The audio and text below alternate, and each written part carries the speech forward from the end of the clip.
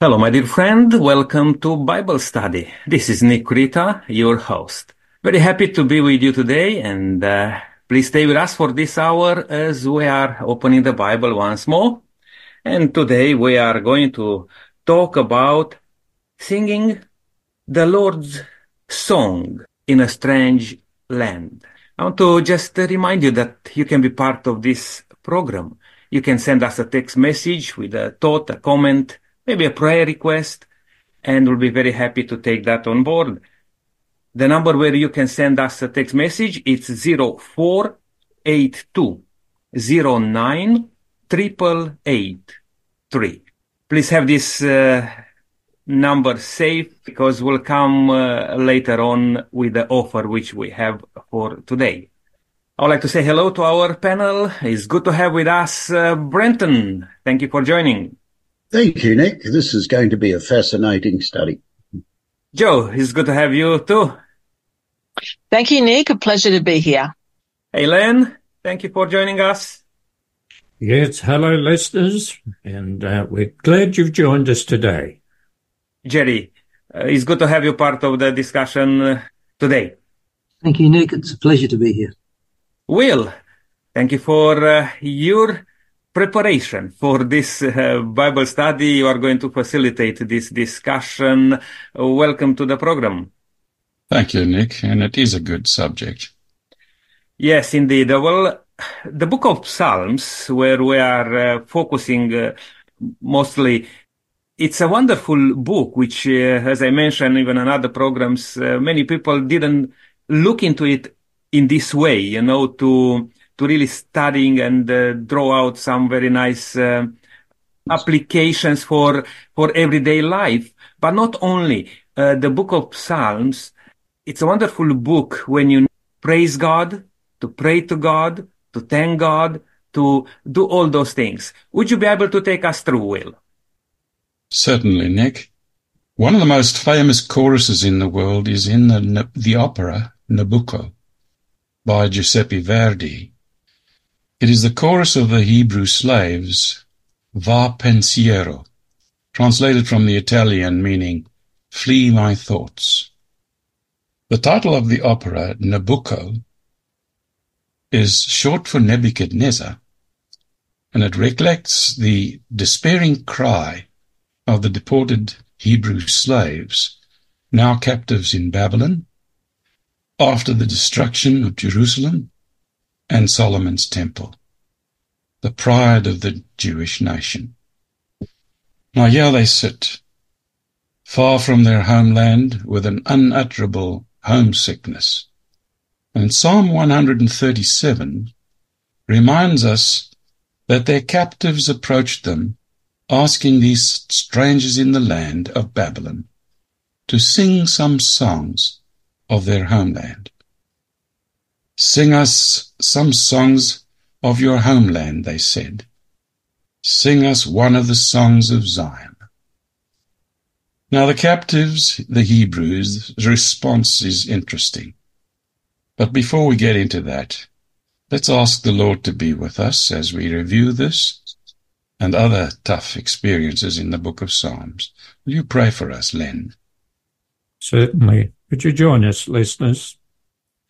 Dear Father in heaven, we thank you for the book of Psalms, which outlines the experiences of others and the same experiences that we often have. Yes. Pray today as a panel that we might present your word faithfully, that the Holy Spirit might be with us and with all our listeners today. We invite your blessings on this program and those who hear it. In Jesus' name, amen. Amen. Thank you, Len. When King Nebuchadnezzar destroyed the temple and razed Jerusalem, faith in God was severely tested. And I wonder if we could listen to their lament as recorded in Psalm 137. I'd like to ask one of our panel members to read this psalm. I'm very happy to read this from Psalm chapter 137, verses 1 to 6. It says, By the rivers of Babylon we sat and wept when we remembered Zion. There on the poplars we hung our harps, for there our captors asked us for songs. Our tormentors demanded songs of joy.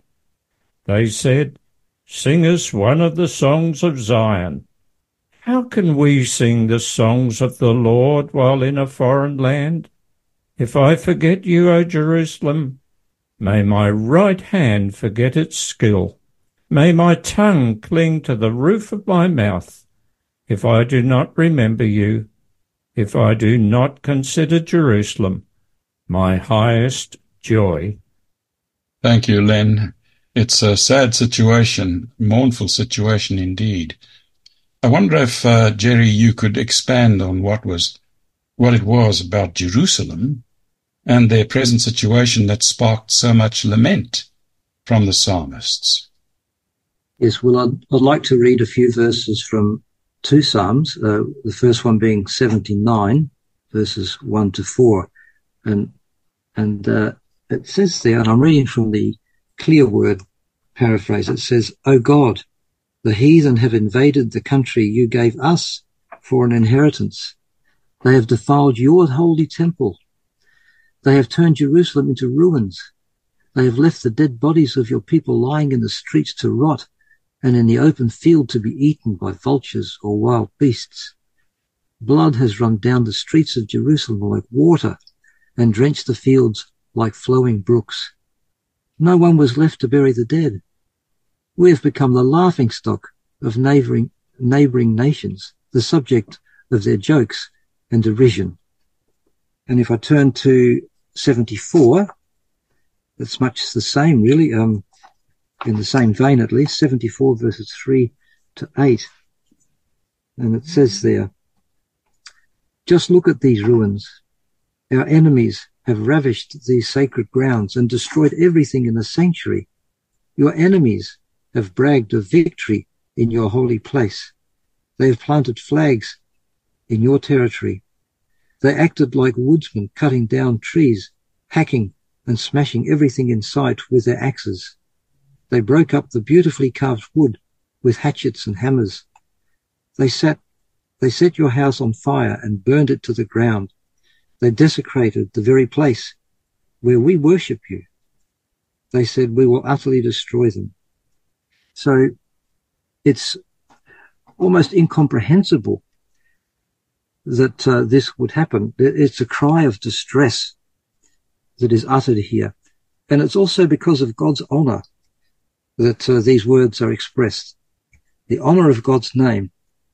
The heathen would mock the God of Israel as being inferior to their own gods. The only solution that the psalmist sees is for God to avenge his people and destroy their enemies. So it's a plea for God's intervention. How can this happen? How could the heathen destroy your temple and destroy your people? Please, God, intervene. That's what essentially is being said here. Yes, Jerry, and I think this is the beginning of the questionings. Why do the wicked prosper and the innocent sometimes have to suffer, especially if you believe that you are called by God as a special people?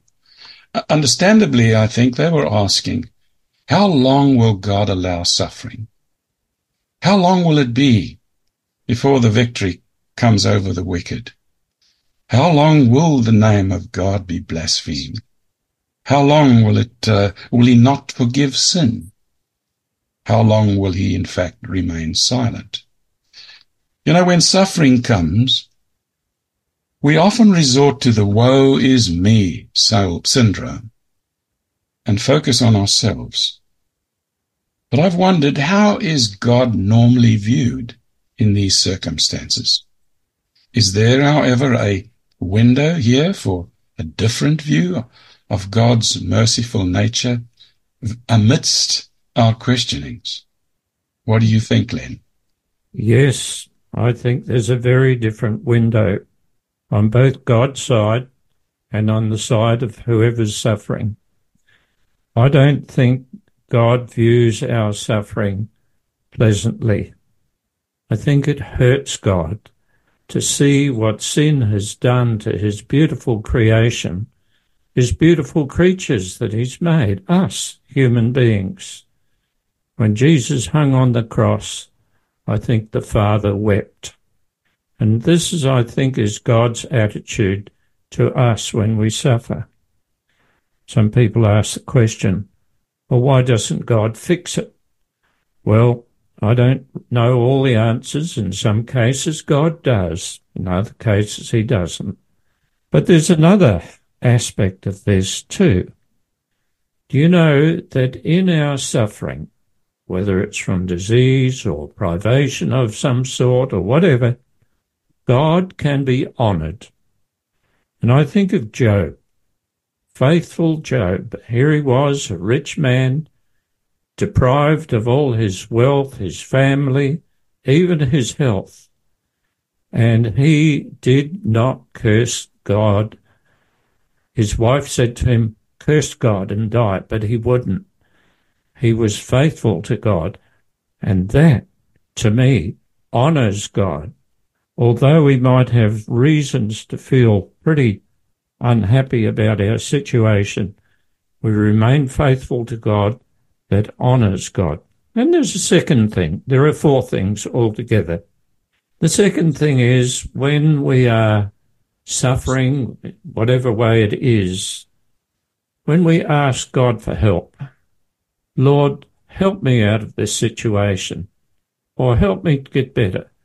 That is honouring God, simply asking for his help. Now, there's another aspect, and this is highlighted in the book of Hebrews and other places, that suffering actually helps us grow stronger in our faith, in our beliefs, in our practice. So God is honoured as we grow more like him, and suffering can cause that. And lastly, the fourth thing is here, that in our suffering we become dependent on God. When people have got everything going all right, they don't care about God. Well, a lot of them don't. I'll read a little quote. When we are prospering, healthy, and everything is going well, it's easy to think, oh, we don't need God. New cars, nice houses, and money in the bank feed this lie. It's when we receive a sentence of death, as Paul calls it, that we see our need for God. Suffering shows us we need God in a way that prosperity never could. So I'll just go through those things again. Suffering, when we remain faithful, that honours God.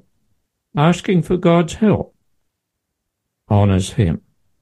As we become stronger through the suffering, that honours God. And as we become dependent on him, that honours him. So it has positive aspects, although we may think it's only negative. Not at all. God can be honoured in our suffering depending on our reactions. Yes, Nick. Yes, the question arises, and is that then okay for a believer, a faithful believer in God, to ask this sort of questions? I mean, to say, why God? Why suffering? Or that's not right? Because should we just receive everything and say, okay, yes, that's okay?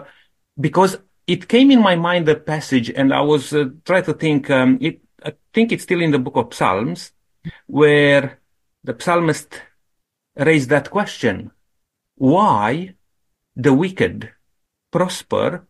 And also saying that those who want to serve you, Lord, even their bones dry. But the wicked one, even their eyes grow in their fat. Reasonable questions. But the psalmist says, until I came into the sanctuary. And I believe this is until you really met God. And then you understand why God allows certain things to go in our life. Yeah, and I think we will understand. Len? Yes, Nick initially asked, is it okay for a Christian to question God? The answer is yes. Yes, it is.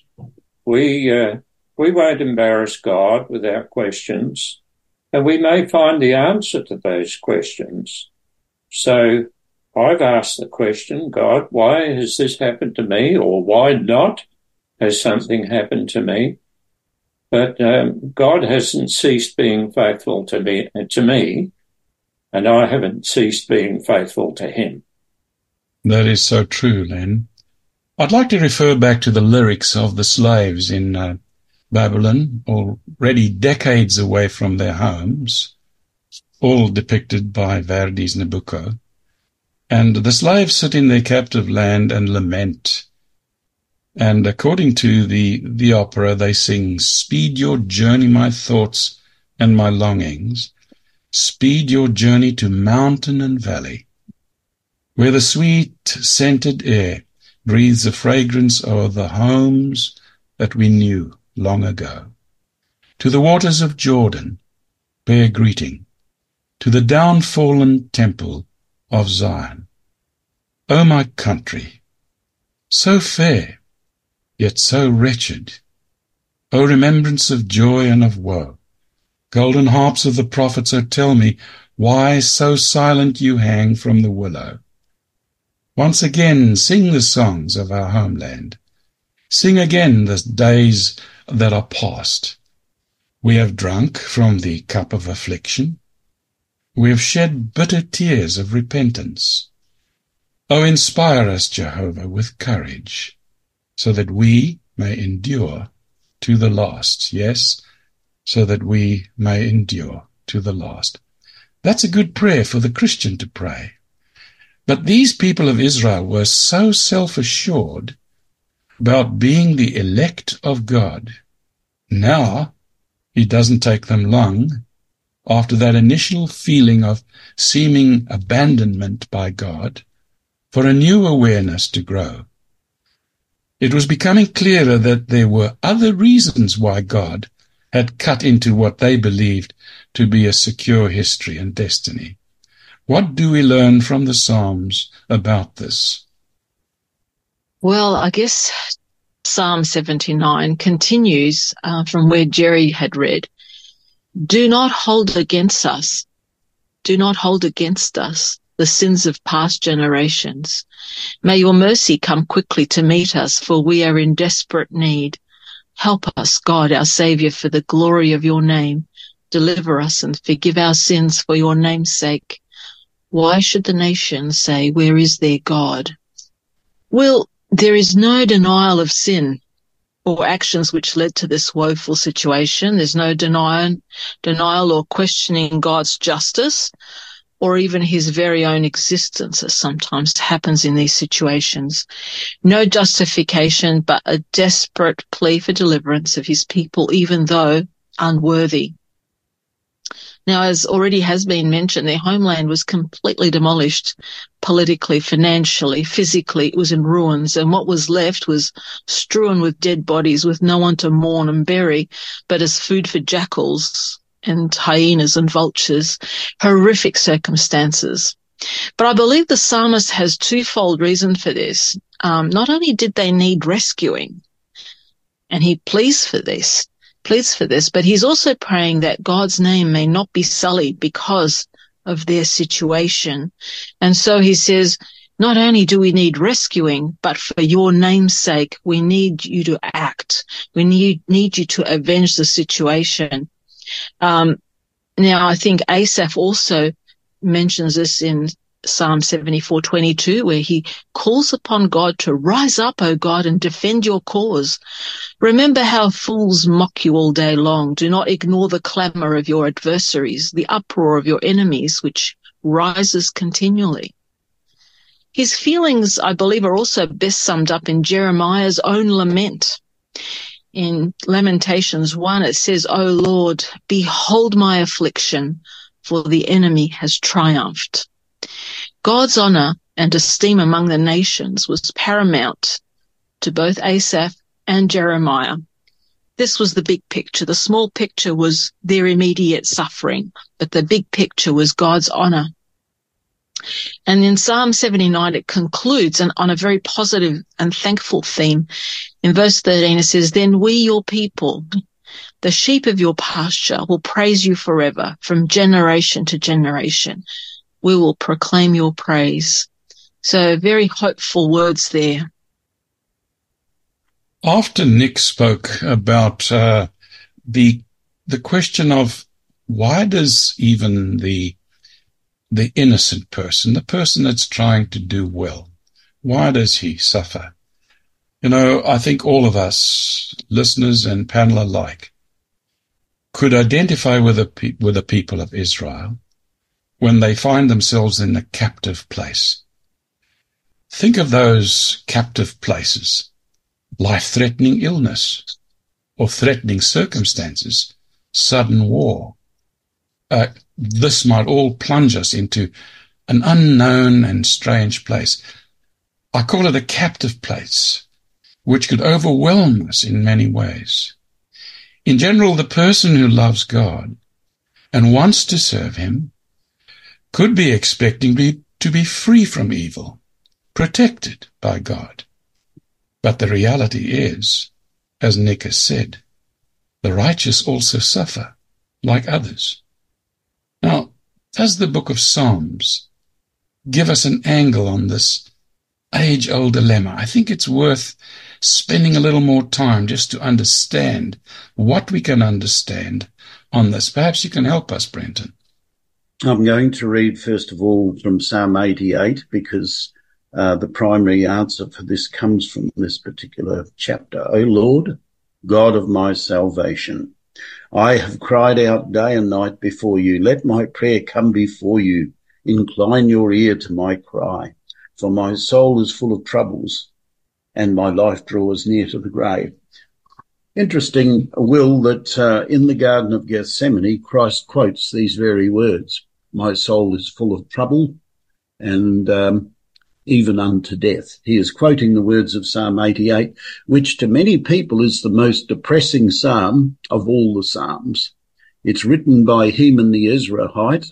Heman was a worship leader in David's group who provided music for the temple, but it's also attributed as being a psalm of David. What is the angle that Psalms gives? Len quoted earlier on from Job's experience. Now, in Job's experience, you actually get 3 chapters, I think it is, of where God talks to Job. But in the Psalms, you have this situation. You have 14 Psalms of complaint. You have 65 Psalms of lament. You have 7 Psalms of deliverance, and you have 7 Psalms of forgiveness. This is breaking it down, Will. I find it interesting that at least half of the Psalms are dealing with the issue of lament or complaint. And the difference, I believe, between Job, even though God doesn't give him a succinct answer, in his discussions with Job, God is pointing out to him that I'm all powerful. I made all these things, and where were you when I did all these things? And Job comes to the point where he accepts that whatever he's gone through, God is all powerful and he can change the situation. And of course, we are told in Job 42 that that's what he does. The other issue in Psalm 88 that I find intriguing is there is no mention of what caused these issues. In fact, the only positive thing out of Psalm 88 is the first couple of verses, Will. O Lord, God of my salvation. They're the only words in this particular psalm, because the psalm ends with basically, I've got no friends, everybody's left, and the only thing I've got left for comfort is darkness. But if we relay that into our thinking, and we discussed this actually in a prayer session last night, that this kind of thinking is still around. You mentioned in John 9:2 and 3 that the disciples asked Jesus about this man who was born blind. Who sinned, this man or his parents, that he was born blind? And the answer of Jesus was neither. So even though Psalm 88 is, I've read it over and over and over again, it can actually be, as you've put, inexplicable as to why the person who is lamenting here is doing it in the way that he's doing it. But what I do see is that because he starts out by saying, O Lord God of my salvation, there is hope. There is hope that even though the rest of the psalm is very, very depressing, he's actually stating there is only one person who can help me, and that's you. Even though he doesn't verbalize it in the rest of the psalm, in the sense, well, he verbalizes his complaint, but he doesn't say, Lord, please take it away. He just explains to God how he's feeling. Have we ever been in that situation? I think probably all of us have been. Sometimes it almost seems as though there's a brick wall there when we're talking to God. But if we understand that he is all-powerful and that he can help, this is where another of the Psalms says, wait, I say, on the Lord. I believe the waiting is the part that we need to learn. And in time, I believe God will make all things clear. Yes, you have a comment, Jerry. Yes, just picking up on what Brenton just said, that God in time, in his own time, will make all things clear. The thought occurred to me from Isaiah chapter 55, where it says in verse 8, for my thoughts are not your thoughts, yes, nor are your ways my ways, says the Lord. For as the heavens are higher than the earth, so are my ways higher than your ways, and my thoughts than your thoughts. I think we would love to have answers straight away.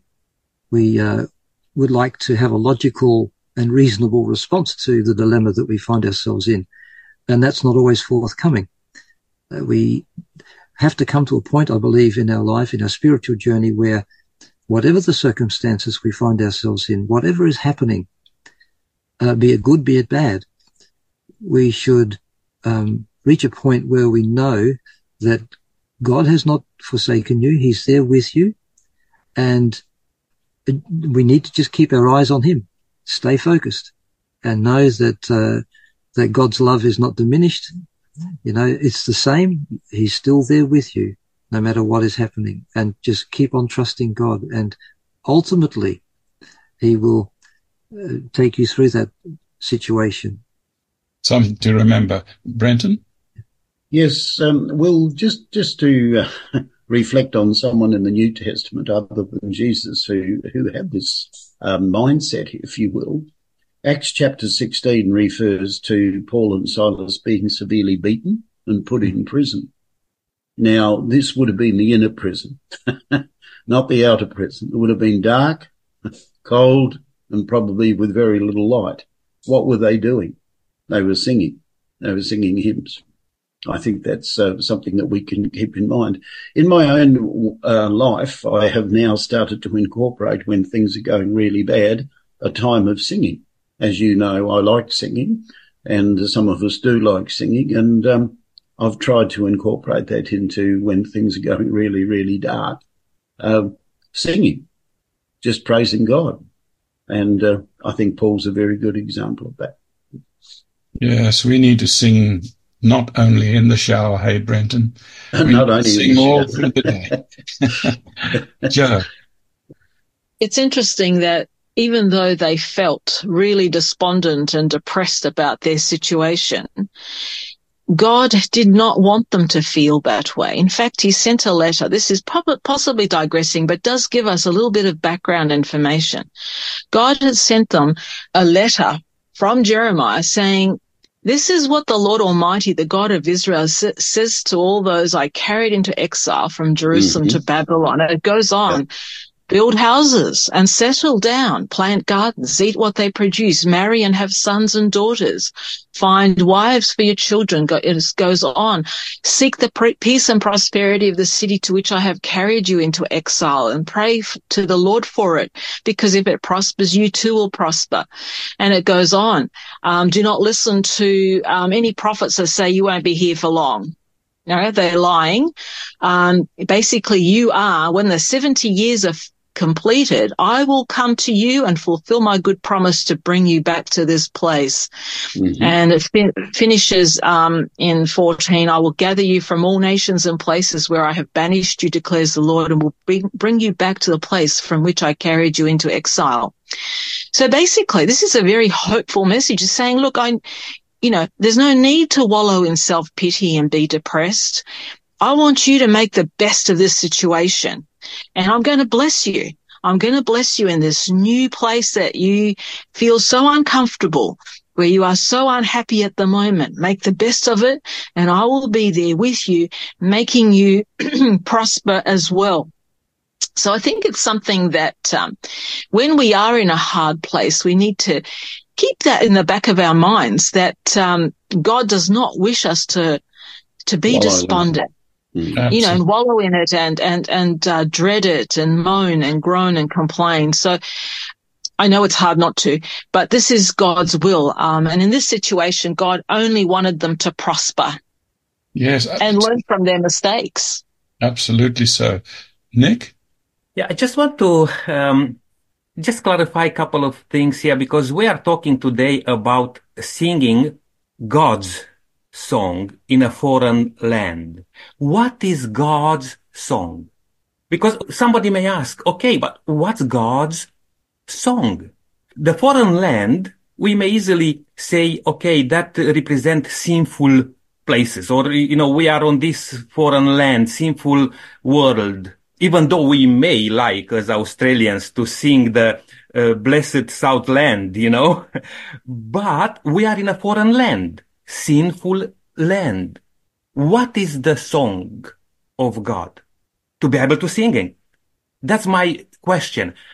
But in my understanding, the song of God, which we are invited to sing, is the deliverance song. God delivers us, no matter where we are, if we trust in Him. Remember Moses' song, or other songs in the Bible, songs of deliverance.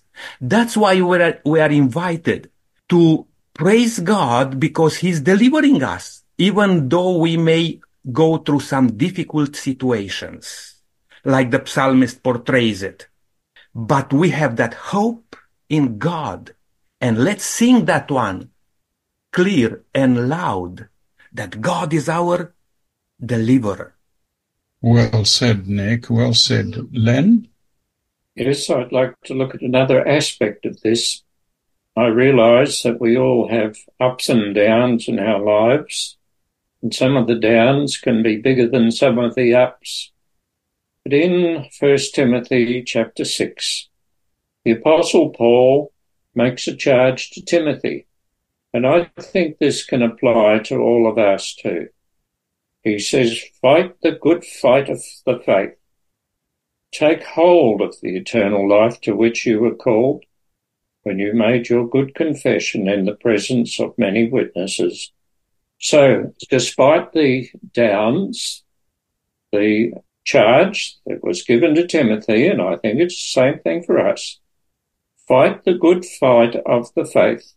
Take hold of the eternal life, no matter what situation we are in. This is what we should be doing, not just considering all the terrible things that might have happened to us. We've just lost a good friend. She died of cancer, but she died in the hope of eternal life. And I think we should keep this uppermost in the mind, not gaze at our own navel, so to speak, but keep our eyes on Jesus, despite whatever happens to us. Yes. Joe? Another thing to keep in mind is a quote that I found from Mark Twain, and he said, I've had a lot of worries in my life, most of which never happened. And so sometimes we can actually make our difficult times worse by embellishing them in our minds. Yes. Well, I think that we have really expanded on that we could be happy and could be joyful and hopeful in the midst of trouble. You know, it has seemed incongruous to us sometimes that trouble and suffering can actually lead to praising our Heavenly Father, as Jerry has said, and as Nick has said. Especially if one considers the conditions that some of the psalmists describe, and it's pretty pertinent stuff. They describe their trial by fire, and I wonder, before we pass over to the positive promises, if we could quickly list, panel, some of their extreme situations, and let's use the words of the psalmists themselves. Nick? Yes, Will. Indeed, in Psalms, as I mentioned before, we can have many good passages to look at and to be encouraged, even though they may sound sometimes negative. I just like to open the Bible in Psalms 42 and just to read a couple of verses there. I'm reading from New Living Translation, and it says here, "As the deer longs for streams of water, so I long for you, O God. I thirst for God, the living God. When can I go and stand before him? Day and night I have only tears for food, while my enemies continually taunt me, saying, where is your God? Where is this God of yours?" You see, we may face that difficulty when even can be mocked or discouraged by even loved ones. Where is your God? And we can only remember again the experience of Job. But through these situations, it's always good to understand that God leads us to the streams of water, to the living water, and to be refreshed. May God help us all. While I'm just talking about this will, if I could just mention to our listener the offer which we have for today, because we'll love you, my dear friend, listening, to learn more about the living God. And we have a book here entitled What the Bible Says About. It's a compilation of over 30 studies by Loni Melashenko, and that will guide you into learning more about what the Bible has to say. You just need to send us a text message to 048209 8883. And the code for this book is SABS3. SA stands for South Australia, BS for Bible Study, number 3 added there. Don't leave any space in between them, and our friendly robot will take you through. Again, the number where you can send a text is 048209 8883. Another take on from the psalmists, why God doesn't end their suffering. Brenton, you want to talk on that? Well, Psalm 69:3, Will says, I am weary with my crying, my throat is dry, my eyes fail while I wait for my God. I believe he's in deep distress here. In fact, this is one of the most quoted of all the Psalms in regard to trouble, along with Psalm 22 and another of the Psalms. What's interesting about this is it's describing his physical state as he's going through these situations. When we're in trouble, severe trouble, it can affect our health. I think most of us here would agree that it can affect our health. We've looked at all sorts of aspects of this so far today, but I'd like to counter Psalm 69:3 by reading Psalm 69 verse 13. But as for me, my prayer is to you, O Lord, in the acceptable time, O Lord, in the multitude of your mercy. So whilst he's physically sick as a result of the experience that he's going through, which I believe was when he was being pursued by Saul, I think we failed to realise, Will, that Saul pursued him for 4 years, and then he spent another 4 years in Ziklag before Saul was finally killed at Gilboa. So for a total of 8 years, he was being mercilessly hounded by Saul, who was seeking his life. And Psalm 69 bears that out. But verse 13 I find comforting. He recognises that God can help him.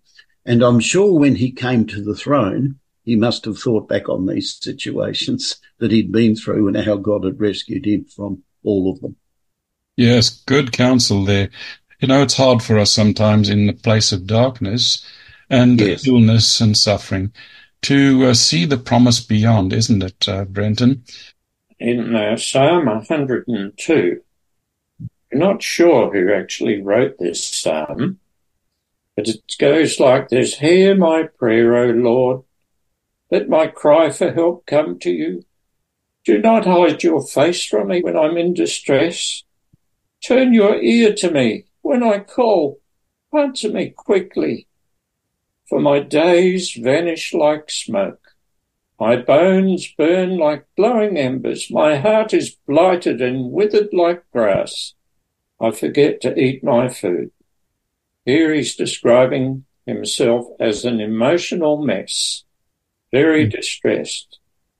He doesn't even keep track of time. He says, my days just vanish like smoke. Yes.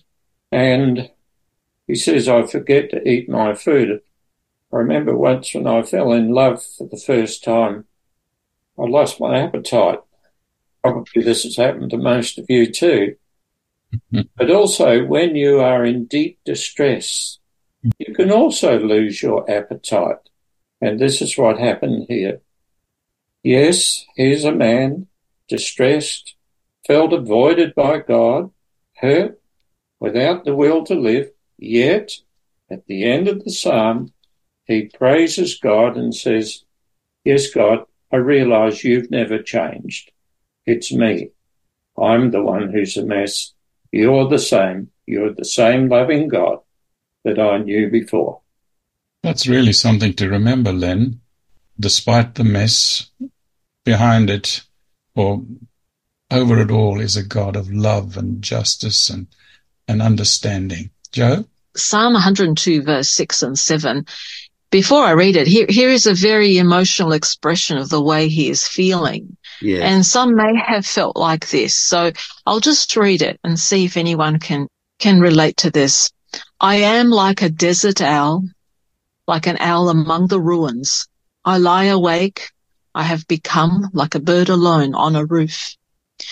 I believe this describes the isolation that he feels, a solitary figure in a desert, perhaps in the midday heat, no shelter, no one to comfort or acknowledge his pain, perhaps even slowly perishing in the heat, feeling separated from God in his isolation. And unlike the owl, he doesn't feel that this is his home. He is restless. He lies there awake, tossing and turning, unable to find rest or sleep, but likens himself to a lone bird, perched motionless on a roof, forlorn and friendless. Now, some may be going through this right now, but this is not the case because God never leaves anyone alone who call upon him. Yeah. Well said, Joe. The reason why we're reading these experiences of the psalmists, dark circumstances indeed, is simply because many of us do find ourselves in that type of trouble sooner or later. And it's good, as Nick has said, to see beyond the hope that God does offer us. Jerry? Yes, going back to Psalm 69, and Brenton already read verse 3, I'd like to read it from the Clear Word paraphrase again. It is a cry of distress, an urgent plea for help in trouble. And it says here, save me, O God, troubles like waters are up to my neck. I'm in mud and sinking fast. No solid ground is under my feet. I'm in deep water with waves sweeping over my head and pushing me under. I'm exhausted from weeping. My throat is parched from crying for help. You know, it occurred to me that just because you choose to follow God and become a Christian, it doesn't mean that everything will be smooth sailing from there on. It's true. Indeed, I would suggest that being a Christian is not for the faint-hearted. If anything, the devil will make sure, as far as he's concerned, that you'll be discouraged, that you'll try to lose your grip on the God whom you love.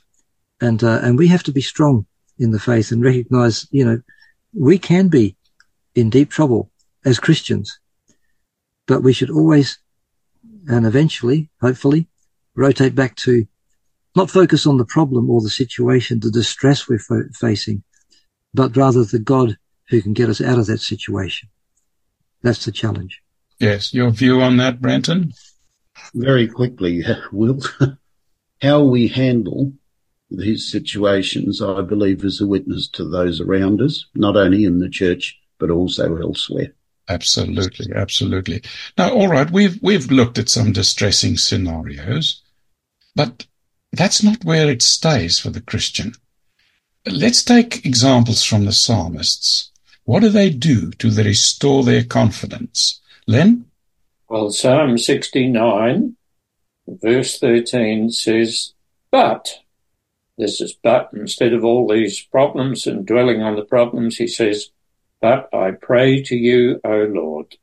This should be our experience too. We might be in deep trouble, but I pray to you, O Lord. Yes, prayer is the answer. Joe? From the same Psalm 69, verses 5 to 6. You, God, know my folly. My guilt is not hidden from you. Lord, the Almighty, the Lord Almighty, may those who hope in you not be disgraced because of me.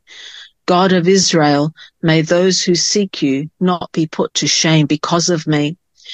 Nothing is hidden from God's eyes, and the psalmist is aware that God knows everything. His main concern is that his own poor example would not be a stumbling block for others seeking God. And we might all pray this prayer each day. I think it would be valuable. Jerry? Yes, again, from Psalm 69, verses 7 and 9, it says, for your sake, I am willing to endure scorn and ridicule and live with undeserved shame. But my zeal for your house is eating me up. What hurts you hurts me. And we see that in reality, don't we, when we hear people deriding Christianity, ridiculing the whole idea that there is a loving God and Saviour. That hurts when you hear that, because you want to take up God's cause and defend him. Well, the comment is, he is sure that God will not remain silent forever.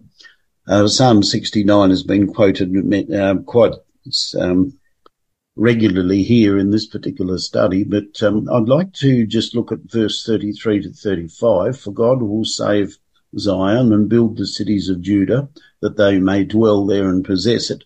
There are some key action words in verse 35 and 36. The words are dwell and inherit. Both of those suggest that God will not be silent forever. And I also refer to Psalm 42, verse 5, where it talks about, why is my soul cast down? I will yet praise him. So whilst there's that depression, that immediate sense of hopelessness and helplessness, there's also somehow or another a glimmer of light that breaks through the dark picture. And the dark picture is, I will yet praise him. So God will not remain silent forever. I'm reminded of what happened in the book of Revelation. You know it as well as I. The souls crying under the altar. How long, O Lord, before you avenge our blood? It's going to happen. God has promised it. And we can trust that as 100% likely. What an assurance, yes. You know, honestly, through years of ministry, I've I wonder whether we've ever shared comfort psalms to help. Psalms of help and protection, but we kind of do it tongue-in-cheek. For example, Psalm 91, which promises unfailing help, when at the same time it appears that thousands are actually perishing, and the evidence of response from heaven is far from coming. This is difficult stuff. Oh, We don't have the answers, Brenton. absolutely. Well, I'm going to try and summarize this because there's an awful lot of material here. But one of the things that I think is that we need to share with our listeners and also amongst ourselves, in order to understand the trials and troubles and tribulations that the psalmists are going through, we need to understand history. Now, for many people, history is a boring subject. I don't know how the panel felt about history when they were at school. I loved history. I always found history a very interesting subject. The history that I'm referring to in the scriptures, which is found in Psalm 77, 7-9, where he talks about being forgotten, but then later on he talks about God has done wonders among the nations. He's talking about the Exodus. He's talking about the exodus of Israel from Egypt, and particularly their deliverance as they went through the waters of the Red Sea, where God delivered them from their enemies and destroyed their enemies. So if we are to hold on to something, we should study history. We should, I believe, will study history, biblical history, from the point of view of what has God done in the past, what were his mighty acts, and if he could do them back then, he will do them again now.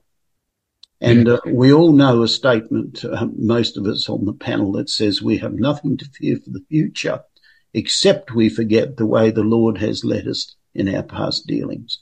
Yes. Panel, thank you very much for all of your comments. I would lastly just like to ask, there's an interesting phrase in Psalm 77, verses 19, which I think deserves our attention. Do you want to comment on that, Len? I'd love to. Brenton was talking about the fact that Psalm 77 recounts the deliverance from Israel from Egypt. Verse 19 says, "Your path led through the sea, your way through the mighty waters, though your footprints were not seen." Now, I'd like to just comment about this. God works in ways which we find sometimes remarkable. And I've had personal experiences where God had organized events way ahead, and I had no idea it was happening. Listeners, God is working in your life. He wants you to be saved. You may not perceive what he's been doing, but remember this, God is working. You mightn't see it, but he wants you to be saved. His footprints were not seen in that example I read from Psalm 77, and you mightn't see it, but he's working. He wants you to be saved. I think it's good for us to remember that for everyone that is in trouble, in this context, the context of what you've just read, Len, in every difficulty, God has a way of preparing for our relief, and that our Heavenly Father has 1,000 ways to provide for us of which we know nothing. Yes, Joe. There's a beautiful thought I'd like to share. The Lord's merciful kindness is great toward us. He will never leave nor forsake those who trust in him. You who feel that you are entering upon a dark path, and like the captives in Babylon, must hang your harps upon the willows, let us make a practice of praising God in song. You may say, how can I sing with this dark prospect before me, with this burden of sorrow and bereavement upon my soul? When we bring our petitions to the throne of grace, let us not forget to offer also anthems of thanksgiving. The eternal life of our Saviour provides us with a constant cause for gratitude and praise. This came from selected messages. That's so encouraging, Joe. I think it's a good time for us to just spend a little time in prayer, remembering that not only ourselves, but our listeners and our friends do have difficulty sometimes, that they just can't see the light through the darkness. Take hope that God ultimately understands and will bring redemption, as Brenton has said. Joe, would you pray for us? Heavenly Father, you are the source of all life, all hope and joy, and the closer we are to you, the more we will share in these. Help us to fix our eyes on you, even though we might feel that the world around us is crashing. Our problems and woes are just for a season, a short time. They too shall pass. We must remember that all our suffering is temporary, and when compared to what you have planned for each of us, our present grief and difficulty will only be a tiny blip on the spectrum by comparison. Help each and every person on the panel and listening in be assured that you are there for them, that you have wonderful things in store, and that we might all reach up and take hold of your hand today, right now, and not be overwhelmed by the strange place we might be experiencing today. We have read such wonderful things in Scripture and would like to accept these promises, Lord, not to look at the problems, but what you can do and are doing for us all. Yes. We can all leave all this in your care now and rejoice. In Jesus' name we pray. Amen. Amen. Amen. Well, thank you so much, everyone on the panel. I'm pretty sure that each one of you would have more things to say and even maybe share some of your experiences and testimonies, how God delivered you in times of trouble. My dear friend listening today, the temptation always is there when we go to tough times, difficulties, to walk away from God, the one who can only help in times of trouble. I'm encouraging you today to take these examples from these beautiful examples of men and women of the Bible when they put their trust in God no matter what. You know, faith, it's a profound trust in the things you don't see or you don't understand at times.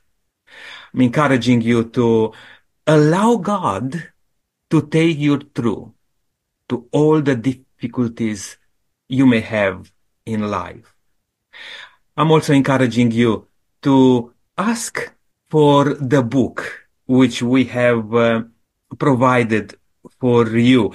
It's a gift from us, and it's called What the Bible Says About. And there are many things in the Bible which we can find answer to. This book, it's yours if you send us a text message with the code SABS3. SA stands for South Australia, BS for Bible Study, number 3. And the phone number is 0482 09 Next time, I believe will be a wonderful study because we are going to talk about I will rise. Until then, may God richly bless you and keep your eyes on Jesus and walking into his footsteps.